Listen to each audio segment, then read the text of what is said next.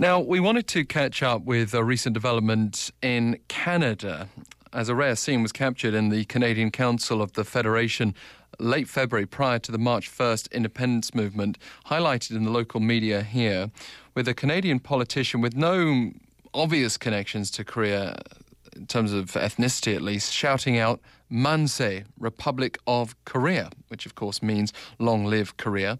And joining us for today's Daily Voice is Ali Essasi, Member of Parliament for Willowdale, Canada indeed. Good morning to you from Seoul.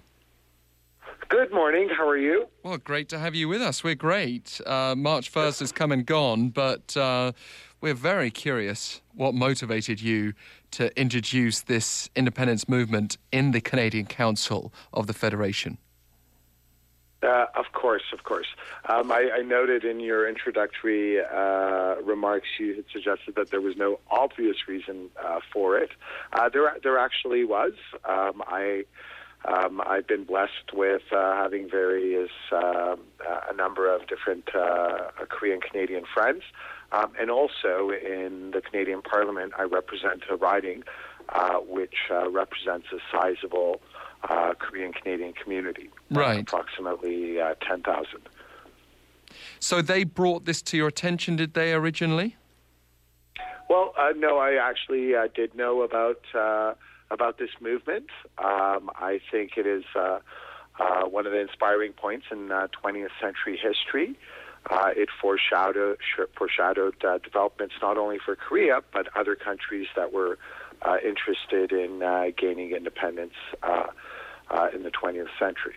And what was the purpose of bringing this to the fore, politically speaking, in Canada now? Well, developments like this, inspiring developments like this, are very inspiring. They obviously, stand for the proposition that all countries are keenly interested in independence, do not like foreign control, and therefore I thought it would be fitting to mark this particular day. And what was sort of the response from other Canadian politicians? Well, obviously, as you can imagine, it did give rise to a standing ovation in the House, and it sparked interest in the history of Korea for those members who weren't aware of this. And what about among the population? You probably haven't had a chance to speak to all 10,000 representatives, or those that you represent, but by the same token, have you managed to gauge public opinion a little bit? Yes, I did. I did receive numerous calls at my constituency office, and also received email messages. So I was very grateful for that, and I was very happy to hear that it was something the members of the Korean-Canadian community were quite proud of, understandably so. Well, thank you so much for sharing that with us and clarifying what drew attention here. I think there was some bemusement, but clearly there is a big reason why you were engaged in this, and thank you for taking the time.